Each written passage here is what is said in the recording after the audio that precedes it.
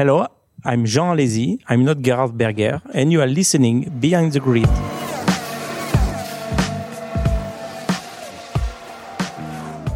Hello, everyone, and welcome once again to your favorite podcast, Beyond the Grid, presented by Bose Quiet Comfort 35.2 wireless headphones. Now, when you think of 90s Formula One, who or what springs to mind? I'm sure I'm not alone in saying that for me, my guest this week is near the very top of the list. Who is it? We'll start by thinking about screaming Ferrari V12s, add in some Sicilian roots and a trademark 10-2 grip on the steering wheel, head tilted while cornering. Have you guessed yet? It is, of course, the great Jean Alesi. Jean was, in many ways, the perfect Ferrari driver. He was passionate, fast, and loved by Ferrari fans the world over, not only for his speed, but for the way he wore his heart on his sleeve. He also carried the number 27 on his car, mirroring Ferrari legend Gilles Villeneuve. In many ways, Jean was the 90s equivalent of Gilles. And don't be misled by the fact that he won only one race. In Canada, 1995, Alesi was brilliantly fast on his day, and he had many stellar performances ruined by misfortune. Jean is a regular in the paddock these days, now that his son Giuliano is racing in Formula 2. We hooked up at the recent Spanish Grand Prix to talk about all things Alesi, and I think you'll be surprised and delighted by some of his revelation.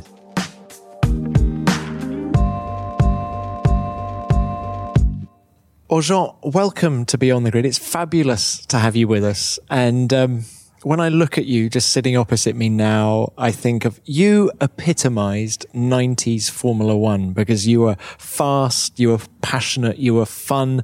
Just how do you reflect on it all now? So first of all, I have to say I've been very lucky to race at this time of motorsport.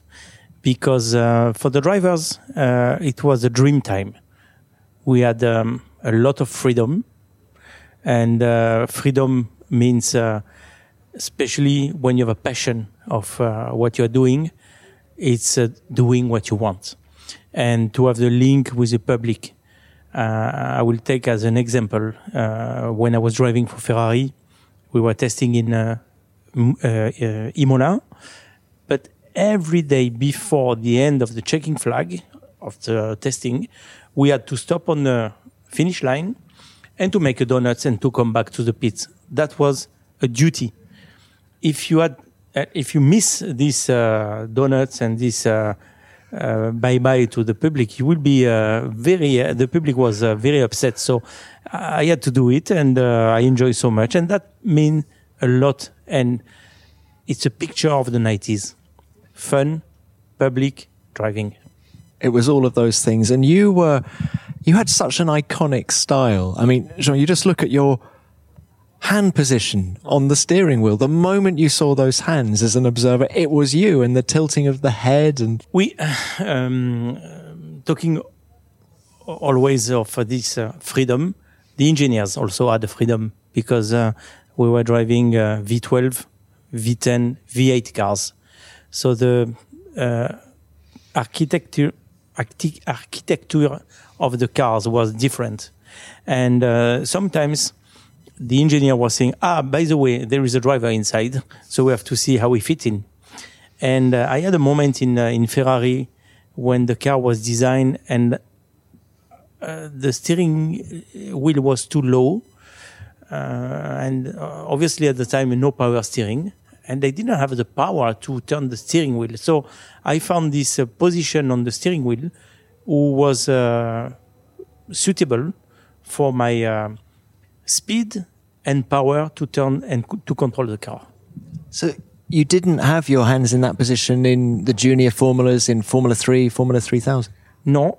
Plus, when I go up through the year, in 2000, the steering wheel start to be like now with all the button, and we had this square steering wheel, so no chance to put the hand on the top. So I had to hold my my hands left and right, and that was not a problem at all. But it was the monocoque was a bit higher.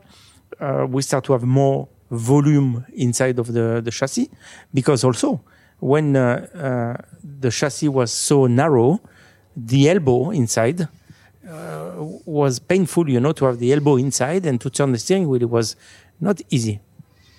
How fantastic. So you could adapt. It wasn't, this is the only way I can drive the car. No. I was, my feeling was really the spin of the rear wheels, that I need to have it always, my car alive. So that gave me the feedback of the car. So, but the position of the steering wheel, I should be also able to drive with one hand at a time. But Jean, to hear you talk about, you need to have the rear alive, and you had the number 27 and the comparisons with Gilles Villeneuve were there to be made, weren't they?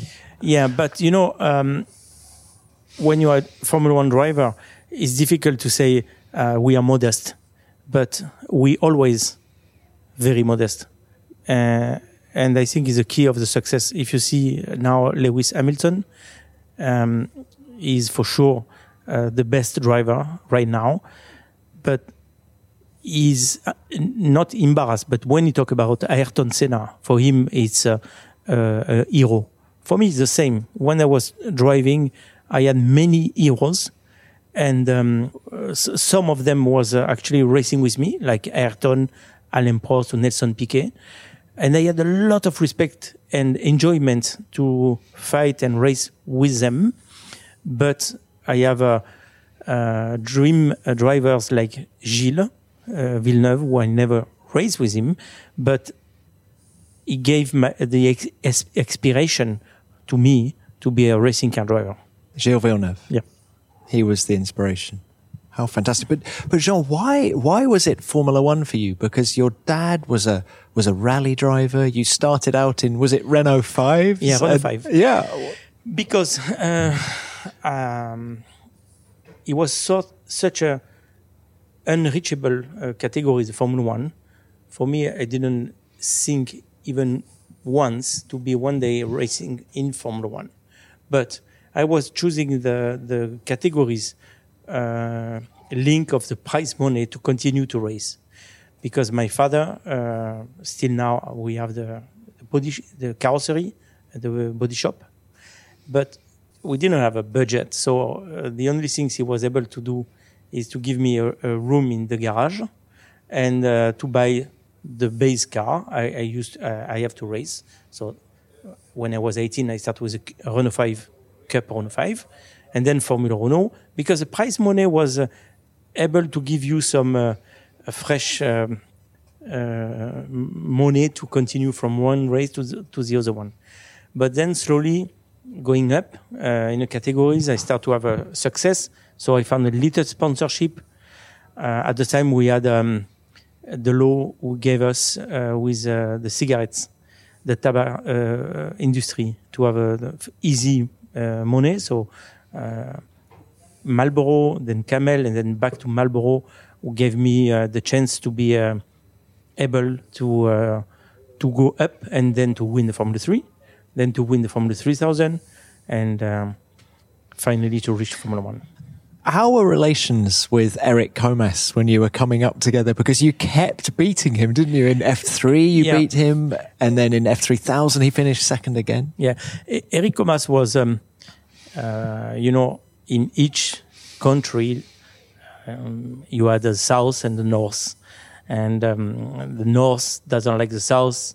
The south is always the place where you don't take the people really serious, because you imagine, especially in France or in Italy, in south, it's the summer all the time. You go to the beaches, you drink pastis. I mean, it's not very... you're not taken by French people so seriously. And I was from the south, and Eric from the north. I had so much good time to beat him all the time. So I had a very good and respect racing with him. But I was so happy to beat him because I was from the south and he was from the north. And of course, in 3000, you beat him while driving for Eddie Jordan. And Just tell us about what it was like to be with Eddie back in those days. Well, Eddie at the time was, I don't know if he changed, but he was completely crazy. And he hasn't changed. Oh, great, because I had such a good time with him and his family, because I was not speaking one word in English, and he took me to an Irish family with all the kids in the house. And for the first week, I was completely lost, but he gave me so much power to continue my career and to help me to go in Formula One. But with Eddie, the funniest story was when he signed me in Tyrrell for one race. That was in July, and with Tyrrell. Then I finished fourth. Jean, sorry. So he put the deal with Ken Tyrrell together. Yeah, Eddie put that deal together. Yeah, it's Eddie who put the deal with Ken Tyrrell to race one Grand Prix, and he started to bet with Ken Tyrrell. Say, you will see, he's going to be faster than your top drivers. And it was so embarrassing for me, because I just wanted to be in Formula One. That's it. But anyway, I finished fourth of the race. And of course, I continue with Ken Tyrrell the end of my career, the season, plus obviously that was the beginning of my career. But I went to him and they say, okay, thank you, Eddie. You are fantastic. It's because of you. I'm in Formula One. Good luck for Formula 3000. I said, what do you mean good luck? I said, Eddie, I'm in 3000 because I want to reach Formula One. Now my contract is done, so thank you. And he said, no way, you win the championship. Otherwise, you will not drive the Formula One anymore. I said, okay. So I had to race one weekend Formula 3000. So one weekend the Formula 3000, one weekend the Formula One. And I won the Formula 3000 championship, one race ahead of the end. That gave me the opportunity to race the end of the championship, Japan and Australia. You think if you hadn't won it with one race to go, Eddie would have made you do the 3000 and not the... For sure. But I say really thank you to him, because to have a title, it is nice. I won only one Grand Prix in my life, which is definitely what I would like to be changed, because I lead a lot of races. I finished 17 times second, 33 times, I think, on the podium. So anyway, one win is not what I was thinking, but I know now, and my record is champion of Formula 3000. I'm very appreciating. Can I ask you now about Ayrton Senna? Because as you rightly say, that first race, France 89, you came in, you finished fourth, but you actually ran as high as second in that race. Senna was very much the man at the time, wasn't he? How was he with you, the new young gun who's come in and was clearly had a big future in Formula One? At the time, nobody knew me, and Ayrton was definitely, I was not a problem for him, and I'm not sure he think about me, because he was already like a cat and dog with Alain in McLaren at the time. But it was nice for me to see, especially Nelson Piquet, the next Grand Prix, who came to me and say in Italian, Jean, but I understand well you are coming by yourself with your brother. He liked my story, and we start to have a good relationship. And actually, Nelson Piquet was fantastic with me from day one in Formula One, and it's a story nobody knows, but it's him who made the contract in between Ferrari and myself. And I have at home Ferrari F40, because on the contract he put Ferrari F40 as a gift from Ferrari. And I said to Nelson, I cannot give that to the president of Ferrari. He said, shut up, give that. And now I have the F40 because of Nelson, who who make the contract with me. So, what a fabulous story. So he did the negotiations between you and the team? Yeah, because, at the time... How did that come about? Nobody has a lawyer or a manager. We were just talking directly to the people, to the presidents, to the team owner like Frank Williams, like Ron Dennis, direct, And, when you are coming from Avignon, and the year before you work with your father in a garage, it's very difficult to have on the front of you Frank Williams or Montezemolo and to say, I would like to have this kind of money, this position in a team, a spare car in case of, and a present from you, from the factory. That is very tough. And Nelson had already finished almost his career because we were talking about 1990. I was, as a friend, explaining who wanted to have me in a team, and he said, "Okay, let me do the contract for you." And when he showed me the paper, I said, "Nelson, I cannot give that to the president of Ferrari. He will laugh and he will take somebody else." He said, "Give it to him." So I give it to him, and I remember the president read. He looked at me and said, "Oh, for a young driver, you know what to put." Huh? Yeah. But now I thank him a lot. Jean, that was a really interesting time for you because, tell me if I'm wrong, but I remember it being reported that you had potentially 3 options, didn't you, for 1991? You had Tyrrell, I suppose. Yeah. You had Ferrari was another option. That's where you ended up. But there was also Williams. Is that right? Yeah, no, but it's a bit different in a scale. I was on contract with Tyrrell. But in winter of 89 and 90, I signed a contract, an option with Williams. Okay? And this option was for 91, 2 and 3. And everything was fine for me. In this option was you have this contract for 3 years, but if in French Grand Prix we don't make the announcement to the public,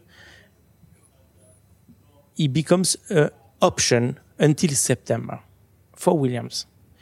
And when my lawyers saw this contract, they say, it's risky because if you sign that, then you are locked them with Williams until September. And September you can say, no, I take somebody else. So I went to see Frank and I asked him, Frank, why you put this 3-year line? And say, no, I need it because for Renault, I cannot decide and I would like to make them decide by themselves, say, okay, take Alesi and I will have the contract. I said, okay. I said that to my lawyer said, sign it. And I signed. We start the championship, that was Phoenix. Amazing race. For people who don't know what happened in Phoenix, what an amazing race by you. Yeah, it was an amazing race. Then... Jean, I need to stop you. Just remind people, you overtook Ayrton Senna for the lead of that race. Yeah, but for fun. Because I was flying away at the beginning of the race, and that's why the freedom of the engineers helped a lot the drivers. I had a V8 engine, 30 kilo less fuel than anybody else with a V10 over the V12. So at the beginning of the race, my car was very light, and I disappeared. But then when I saw Ayrton coming, I said, okay, he will pass me, but I will give him a lot of a very hard time. And this is what I did. So he overshoot the braking and then I crossed him, but I knew it was just for one lap. What did he say to you after the race? No, he said, and the tires was okay because at the time I was with Pirelli and he was with Goodyear. They had to stop. I made the whole race with the same set of tires. So he was shocked about the life of the tires. But he was just interesting about technique and the cars. He was not so friendly. Ayrton is a hero, yes, but he was not friendly with other drivers. Well, anyway, that was a race where Jean Alesi really arrived, didn't you? So back to the story. Sorry. So then, when I came back, Frank called me and said, Jean, all okay? He said, of course, all okay. I'm so exciting. And then it was Monaco.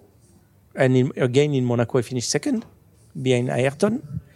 So everything was going well and it was very exciting. But when we arrived to the French Grand Prix, no announcement. I said to Nelson, I said, Nelson, I'm in trouble because no announcement, now it's an option. And Nelson was a bit upset with me because he said, I told you not to sign, because it was one of my advisors saying, don't sign. Anyway, I said, okay, don't. I will go to Frank. So the following race was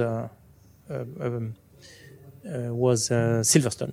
And I went to the motorhome and said, Frank, please, sign the contract right now. And he said, no, I have a contract with you. I said, Frank, it's an option until September. So make the announcement, because otherwise I have some other possibility. I say, I know it's Ferrari. I say, yes, it's Ferrari. I get upset with him. I said bad words to him, and I left. Then the following night I had an appointment with the president of Ferrari. They said, okay, if you give me the 3 years contract plus you take care of my buyout to Williams and Tyrrell, I sign with you. They prepared the paper. In the morning, they gave me the paper. I went to Frank Motorhome and said, Frank, I sign or you sign? And then I said, no, we have an option, blah, blah. I went out of the motorhome, I signed, I gave it to Ferrari. And then that is end of the story with Williams. Wow. And that was a move that so defined your career in so many ways, wasn't it? Yeah, but... do you ever stop now and just think, God, if I'd been driving that Williams in 91, 92, 93... Okay. Because it's my time, I can talk like that. Ayrton, at the time, was dreaming of the Williams. And he drove the Williams. You know how he went up. So it's nothing against the team, but the destiny, it is everything for me. So I'm not... I don't regret anything. I don't blame anybody, but the destiny is like that. And I had a very good Formula One time. I raced for 201 Grand Prix. I thanks very much Williams for the interest they had at the time for me, but we didn't make happen, and it's like that. And you were the perfect Ferrari driver as well. Let's not get away from that. Your relationship with the Tifosi, it was a wonderful marriage between you two. Talk about 91, teammate with Alain Prost. What did you learn from Alain? A lot. It's like not like Charles Leclerc and Vettel actually, because now the kids I see, they grow up in a team and they are beginners, but they are already professionals, and they have so many information from the simulators, and living in a team, it makes a big difference. But for me, it was my first year in Formula One. Then I moved to Ferrari. My teammate was a 4 times world champion. Very open, because I was expecting maybe to hide the setup, or at the time we were able to make not 2 teams but in one, but to hide a little bit the things. And Alain has been always very open, and he helped me a lot. But unfortunately this year the car was very bad. And when I say very bad is because the previous year they almost win the championship. This year we didn't win 1 races. Plus Alain was fired before the end of the season. So that was a dramatic situation for me. He called it a truck or a tractor, didn't he? It was a bit changed because he said to the press, you just need to have arms like a trucker. And it was changed, but it was the end, it was a pity actually. But that car was quite a lot better than the 92 car, yeah? 92 car, it was all the time a kind of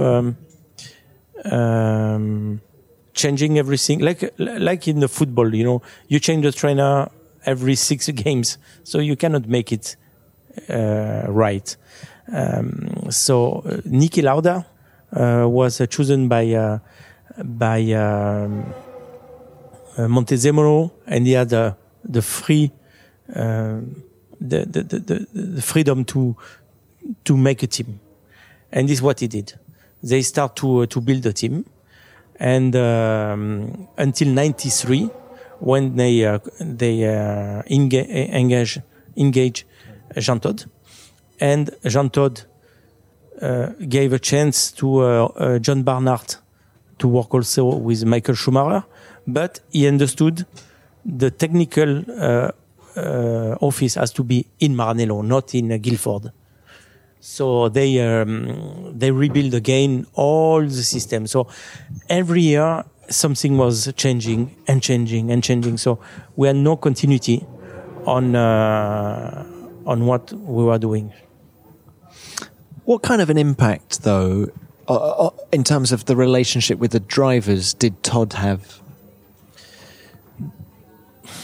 To the driver, Jean Todt was listening every single complaint, any single wishes.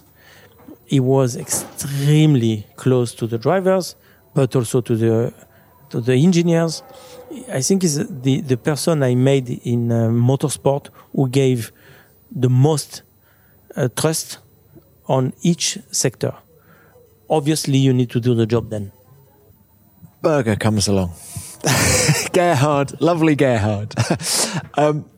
He came from McLaren, where he was famous for his practical jokes with Senna and things like that. How did you find Gerhard? At the beginning, I was not very happy when he arrived, and I said that to... What was your issue? What was your issue with him coming to the team? Because I found out by the press, as usual. Gazzetta dello Sport, who 1 week before explained all the detail of the contract. So I read he was a first driver, testing, priority, new parts. So when I read that, I call Niki, and I say, Niki, do you think is it fair what you are doing? Because I'm doing I give my life to Ferrari, and because now you restructure everything on a better way, you bring another driver from outside and you make him as a first driver. That I don't like. And Niki said that was fantastic. I remember I was in testing in Portugal when I had the call with him, and Niki said, "Okay, what do you want? More money?" I said, Niki, fuck you. I don't need more money. I have a passion. I love what I'm doing. I need to be like him. I don't need anything else. And he said, okay, let me do something. Then Montezemolo called me. I said, Jean, don't worry. We have to put it like that, but you will have the same. I will be not different. And it was true. But he said, okay, I have a gift for you. And he offered me the Ferrari, the F92. I have at home still now, the car. So I like Gerhard because of the car. And actually, from day one, we did 5 years together, 3 in Ferrari and 2 in Benetton. And I had a fantastic time with him as a teammate, even if I had sometimes to fight on a political way. He was very, very good, and sometimes I was discovering a situation I was not expecting. But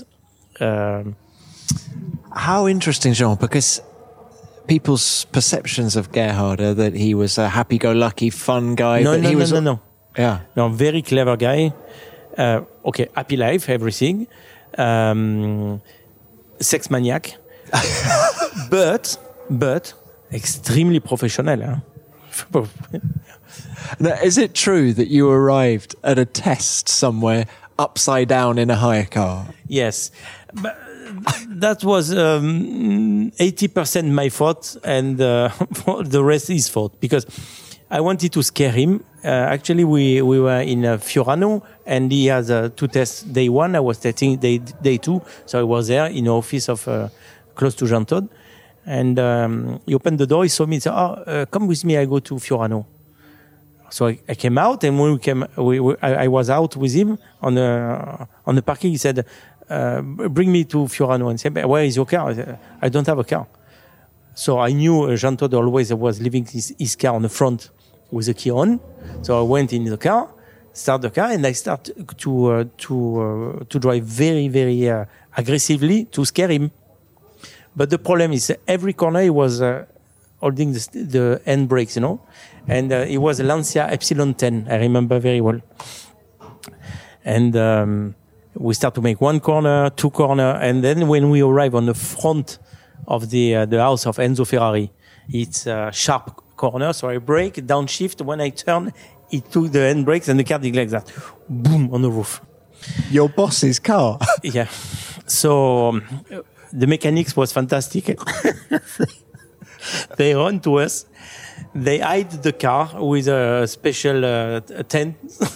And I remember Gerhard run in the Formula 1. He put his helmet, everything. And at this moment, Jean Montezemolo and John Barnard arrived, but the car was already, you know, on cover with a tail.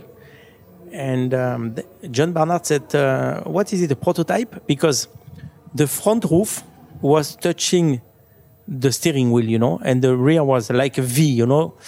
And nobody, the mechanics didn't reply. And they walked to the car and say hello to Gerhard. I was hiding, you know, because I was bleeding a little bit from the top of my head.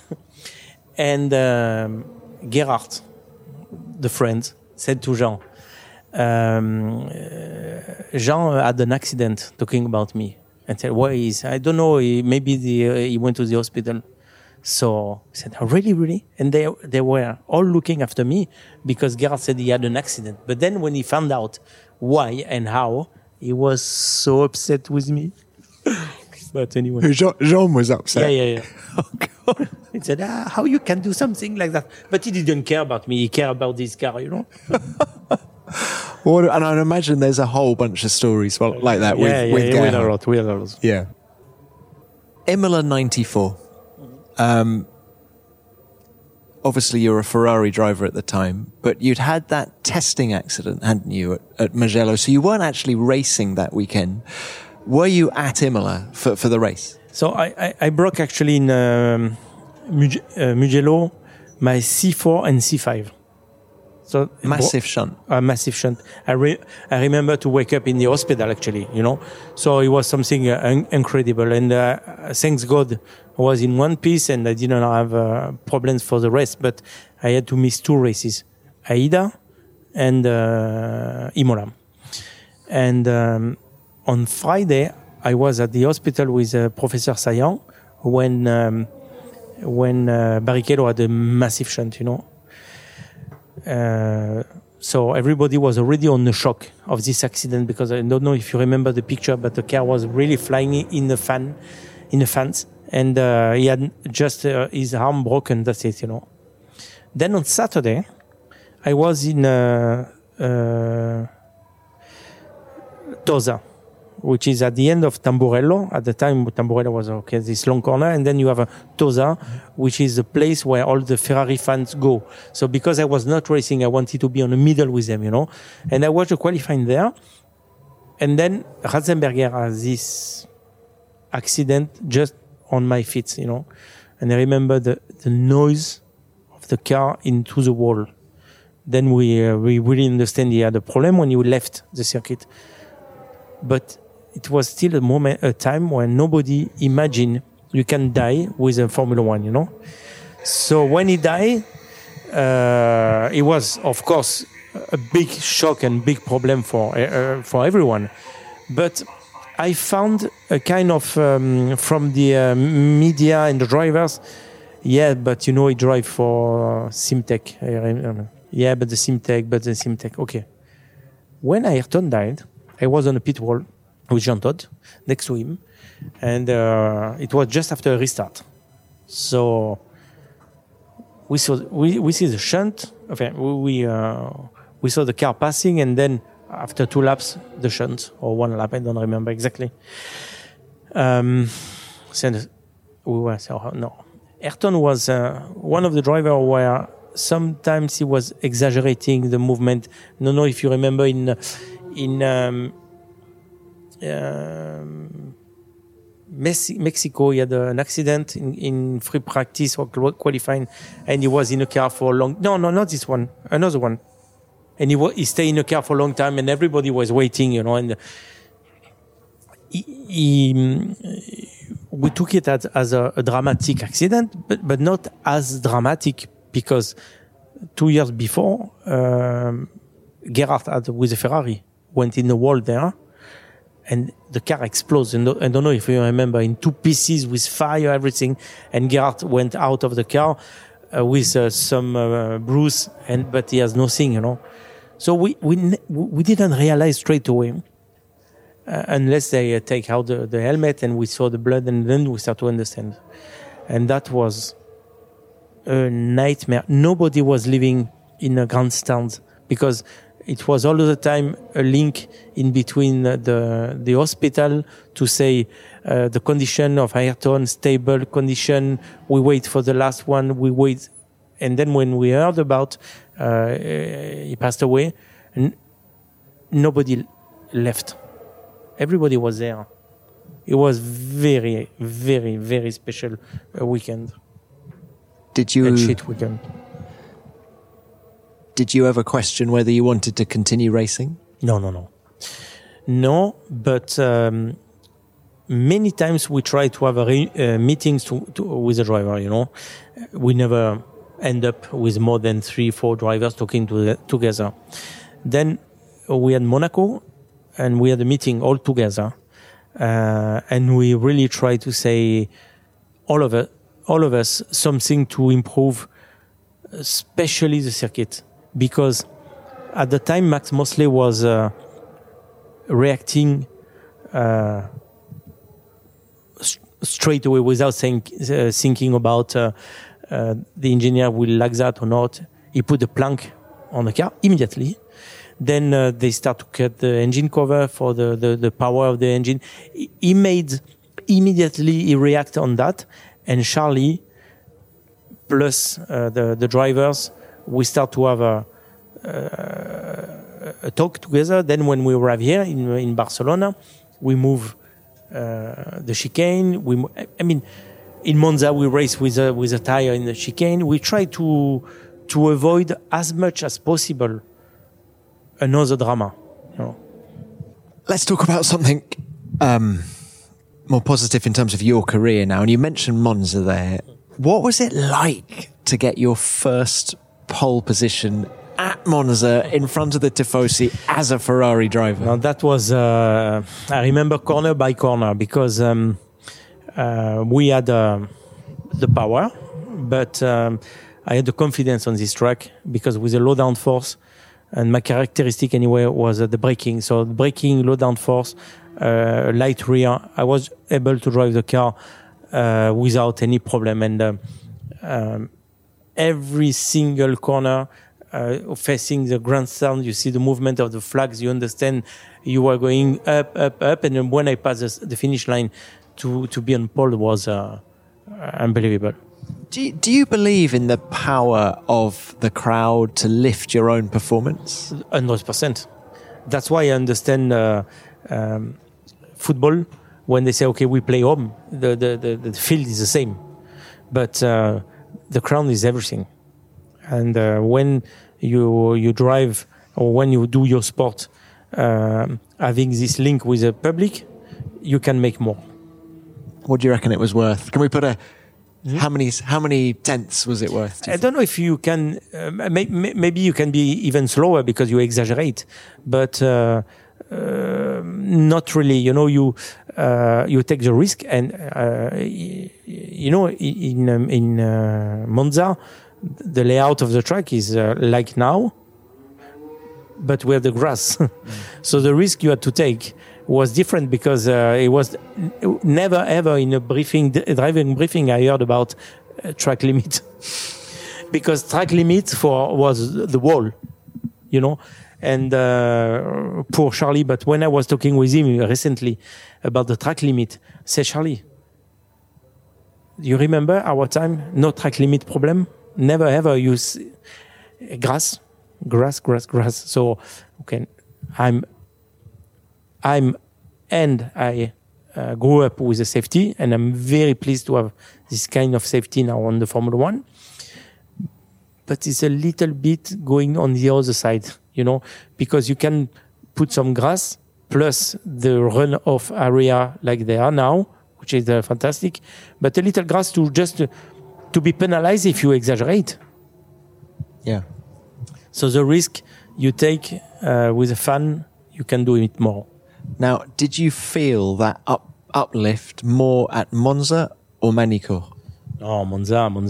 Manicourt, you know, I had always the fan there, close, sharing with me. But the public, when you drive for Ferrari, you drive for the Italy. When you drive in France, they just they are happy because you are French. But, you know, in France, we say, le roi est mort, vive le roi. If it's you, it's nice. If you die, then there is another one, it's nice also, you know. There is no... Ferrari, they have the link and the passion for what you are. And that I like. But with your Sicilian roots, mum and dad, Sicilian, is a little bit of you Sicilian as well, or do you see yourself as French? No, I grew up... in my family, we always had the Sicilian education because of my grandfather and grandmother always with us in the house and not talking French. We had to live like Sicilian, but in France. But I like very much to have the mix of the culture because French, anyway, give you when you're from Sicily a good mix. And do you still live your life like that now with your own children? A bit of how much Italian is spoken in the Alesi household now? No, we don't speak Italian. The mother of my kids are Japanese. But do the kids speak Japanese? Yeah, of course, yes. But they know our story. They know what my father did to reach his, let's say, to grow up his family. Going out of a country is not easy, you know. Mm. Now, what about Canada 95? You mentioned earlier about the victory, and prior to that race, was there a little bit of you that was questioning whether it would ever happen? Definitely is not one of my favorite moments of my racing career, because I was so stressed not to finish the race because so many times I had to stop leading the race, having the race in a pocket, I will say, and something was happening. So when I start to lead, and I think it was maybe 15 or 20 laps to go, that was the worst 25 laps I did in my life, you know, because always talking to my engineer, and at the time we were not talking like that, talking now. Now they talk all the time. In our time, when we talk, it's because we had a problem. And I was always asking, fuel okay, engine okay, fuel okay, engine okay. I just wanted to finally go home with a victory, you know. And it happened. I'm very happy about that. Can you remember the emotions now? Yeah, sure. People think, for example, I finished the fuel in the in-lap, you know, but I didn't. I was so happy. I went out of the car to say hello to the fan. But then when I jumped down in a car, I stalled the engine because I was in 7 gears. And did Michael pick you up? Yeah, Michael stopped and picked me up, and we come back to the pits together. It was fantastic. So much emotion. It was great. Michael was so pleased for you as well. Yeah, but it's true. And sometimes I was not shy of the victory because I gave so many times my position because of a bearing, gearbox, or whatever. Something was happening on my car, and then I have to drop my first position. So this time Michael had a electric engine, a problem on the steering wheel. I didn't care. I was happy. I said, I'm happy you had a problem. Yeah. Now look, we've talked about Prost, we've talked about Senna. Just a few words on Michael Schumacher. Where do you hold him in your esteem? So he went to the place where I work, and I went to the place where he worked. Of course. So he went to Ferrari, you went to Benetton. Exactly. Of course, yeah. So he has no mystery for me to know how he work. He didn't. It just for me was a mystery how sometimes there is some drivers where they are able to give to make it true what they say. Many times in the team, you here in Barcelona, you make 10 laps, then you come in and you say to your engineer, I would like to have a better rear end because I lose a rear. Or some drivers, when they say that to the engineers, for sure it's like that. They work for that, and some other not. And Michael was the typical driver where whatever he was saying, the team was following his words, and that make him a huge champion because of the trust he gave to the team and the teamwork with him. And he was very hard worker. And fantastically quick. Yeah, of course. Of course, yes. That nobody can say with the numbers of victory he had, the pole positions, for sure. He was special. But with Senna, I was... I don't know how to say, but Senna impressed me more. In what way? Speed-wise. Was Senna the fastest driver you ever raced in Formula 1? With me, yes. Yeah. And don't underestimate about the car we drove at the time with the qualifying tires. For one shot, massive grip, 550 kilo. The car was very, very, and no power steering. He impressed me many times. Men were men, Jean. Oh, yeah. Now, Schumacher was a guy that... Did you hang out with him a bit away from the track as well? Yeah, so would you say he was one of the few drivers who became a friend? Yes. Him. Rivals who became a friend. Yeah, I think my friends in Formula 1, Alain Prost, Michael, and of course Gerhard. That's really my three solid person I had in Formula 1. Nelson, I cannot say more than these three because with these three drivers I race a lot. With Nelson, unfortunately, he left too early with me. Was the public face of Michael Schumacher very different to the private face? Oh yes. Private face, a family man. Sometimes a little bit too much for the training. So I was saying to him, please give up a bit, stay with me. We have a free time, But he was always pushing for bicycle, for football. But he was he's a great guy.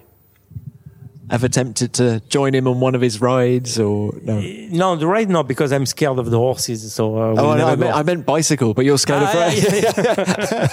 Of course, Michael was into his horses, and Corinna, his wife. And actually I saw once with the horse, it was very good doing the exercise. Yeah. So you're living in Avignon now, where you've lived all your life. Tell me about the passion for wine. That is a bit not a passion, but I was looking for a house in Avignon when I left, because I live in Geneva for different for different reasons. Different reasons. Voilà. So I'm in Geneva, and I said to my father, Papa, if one day we hear about property I would like to buy for my retirement, when I retire, I will be there. And we look, and then we found this house with the vineyard on the front. We have the olive oil. We have it's a little farm, But I said, okay, but the wine, the driving, it doesn't link. So, but I cannot take everything away. Let's speak with the person who are doing the wine, and we see if we can make good products. And we don't say anything. We make the wine, and one day maybe we will see if we can talk about the wine or not. And I went mad about that, because the way to make the wine is exactly the same way than driving a Formula 1 car. You have to take risk. The risk is not calculated. Because you have a storm, all the things go finito. You have to make a decision of when you pick up. You have to make there is a timing of staying in barrels or in cement tank. Everything has to be made on the correct time, And then you have the expectation. You have to wait and see, like when you have a new car and you have to drive to see what it is, And all these things, without controlling, is what I love. Because you try to make it, but you cannot control everything, And just waiting the new vintage, and to try to say, okay, it's good, it's not good, it's bitter, why not? That is something I get mad for. And are you the guy calling the shots when to pick the grapes? No. I'm just looking. Just okay. So you just looking, just looking, because it's such a tough and job, and you need to have a huge experience to make a good wine. When did you buy the property? What year? In '94. Oh, okay, so you've had it for a long time. Yeah. A long time. Now, last three teams: Benetton, Sauber, Prost. Where were you happiest? And Jordan, actually, but that was only for a few races, wasn't it? It's the best for me was Ferrari. My life was really Ferrari.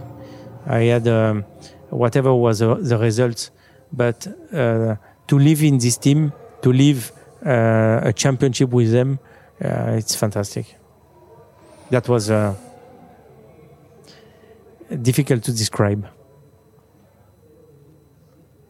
Everything else that came after was different, professional, less technical support, good management, but different. Ferrari is unique. It's unique. Good or bad, whatever is happening, something is happening. You mentioned management there.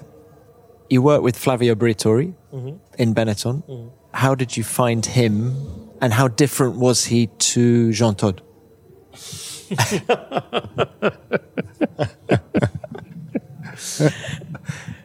To make it short, it was very different. Where were the differences? I mean, Flavio is a maverick, isn't he? No, but everywhere. The understanding of motorsport. 100 for 1, 0 for the other one. Jean Todt won Paris-Dakar, Rally, Monte Carlo, F1 Championship, Le Mans.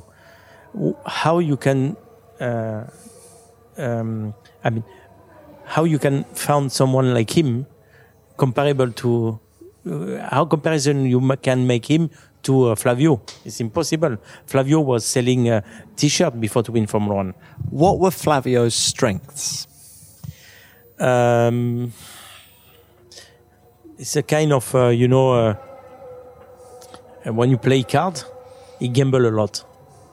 And he had his strength to be close to Bernie.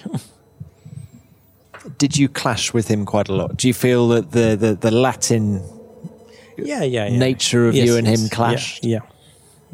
We clashed a lot, actually, but it was a good experience for me.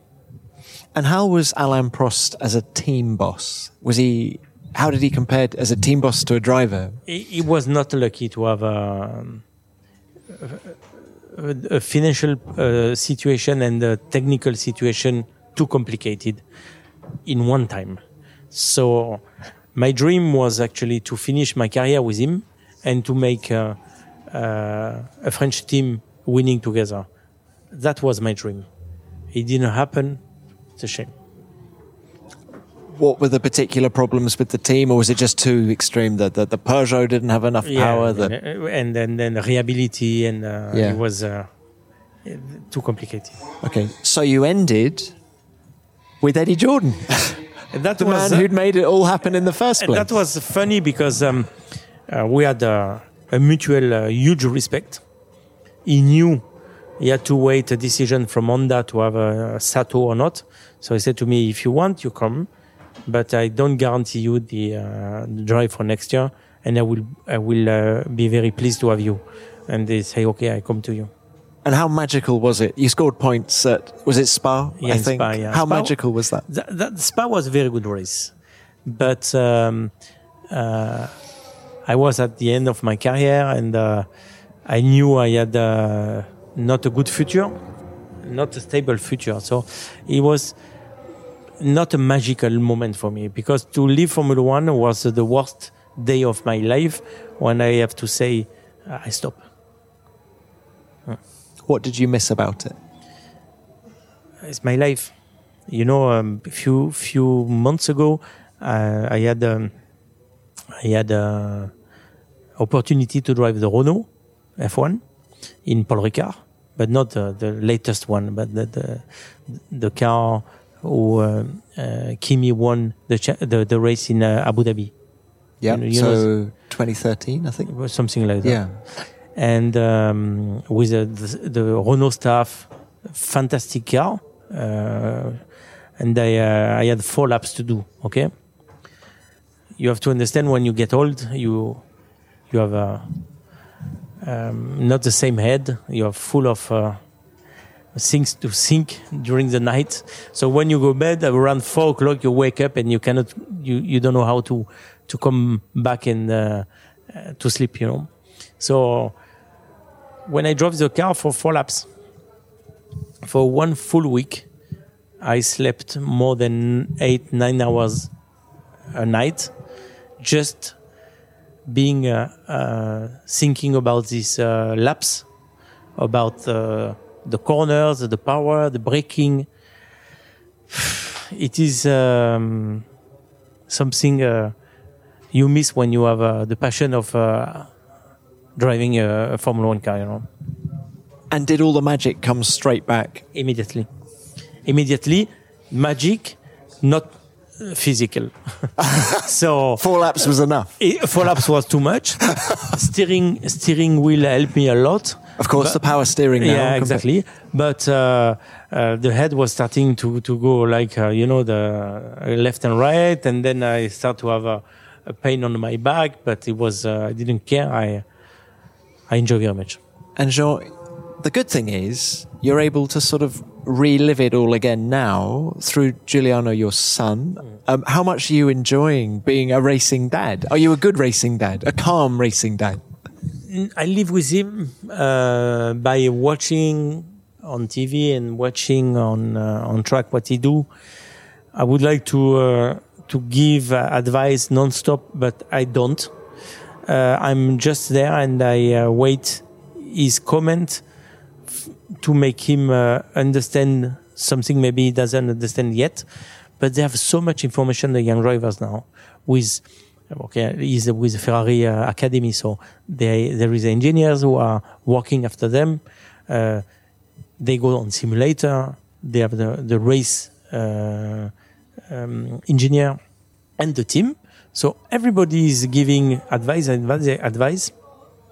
I just can give him a feeling I had pre-championship, pre-race, after race, going back to one bad race to another one. This kind of things we are talking together. Like, when I'm in Monza, I was leading and then 8 laps to go. I have to stop because I lost my rear wheels going back to my house.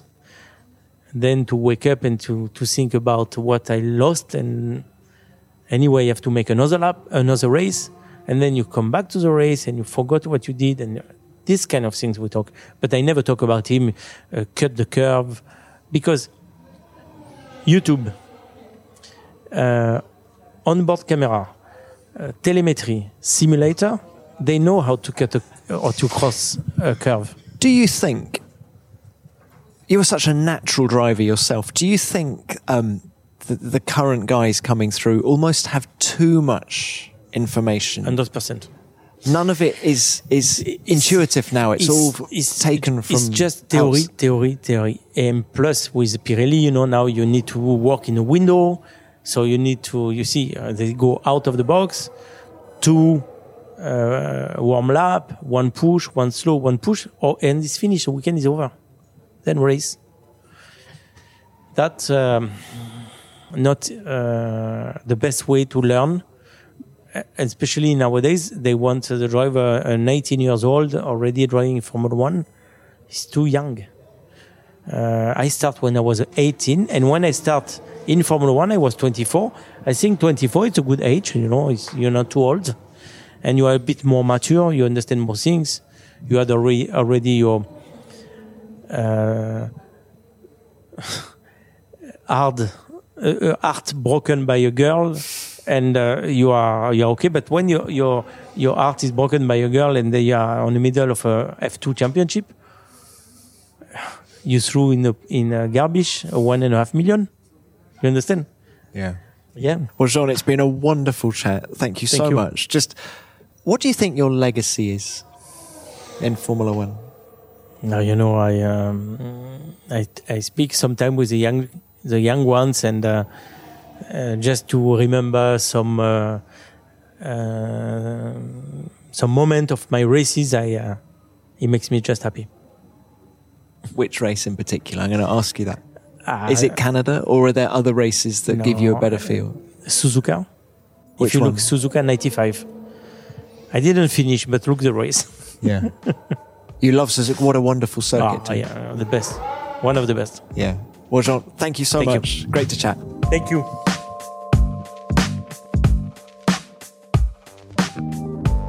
Well, I never. Nelson Piquet helping Jean with his first Ferrari contract.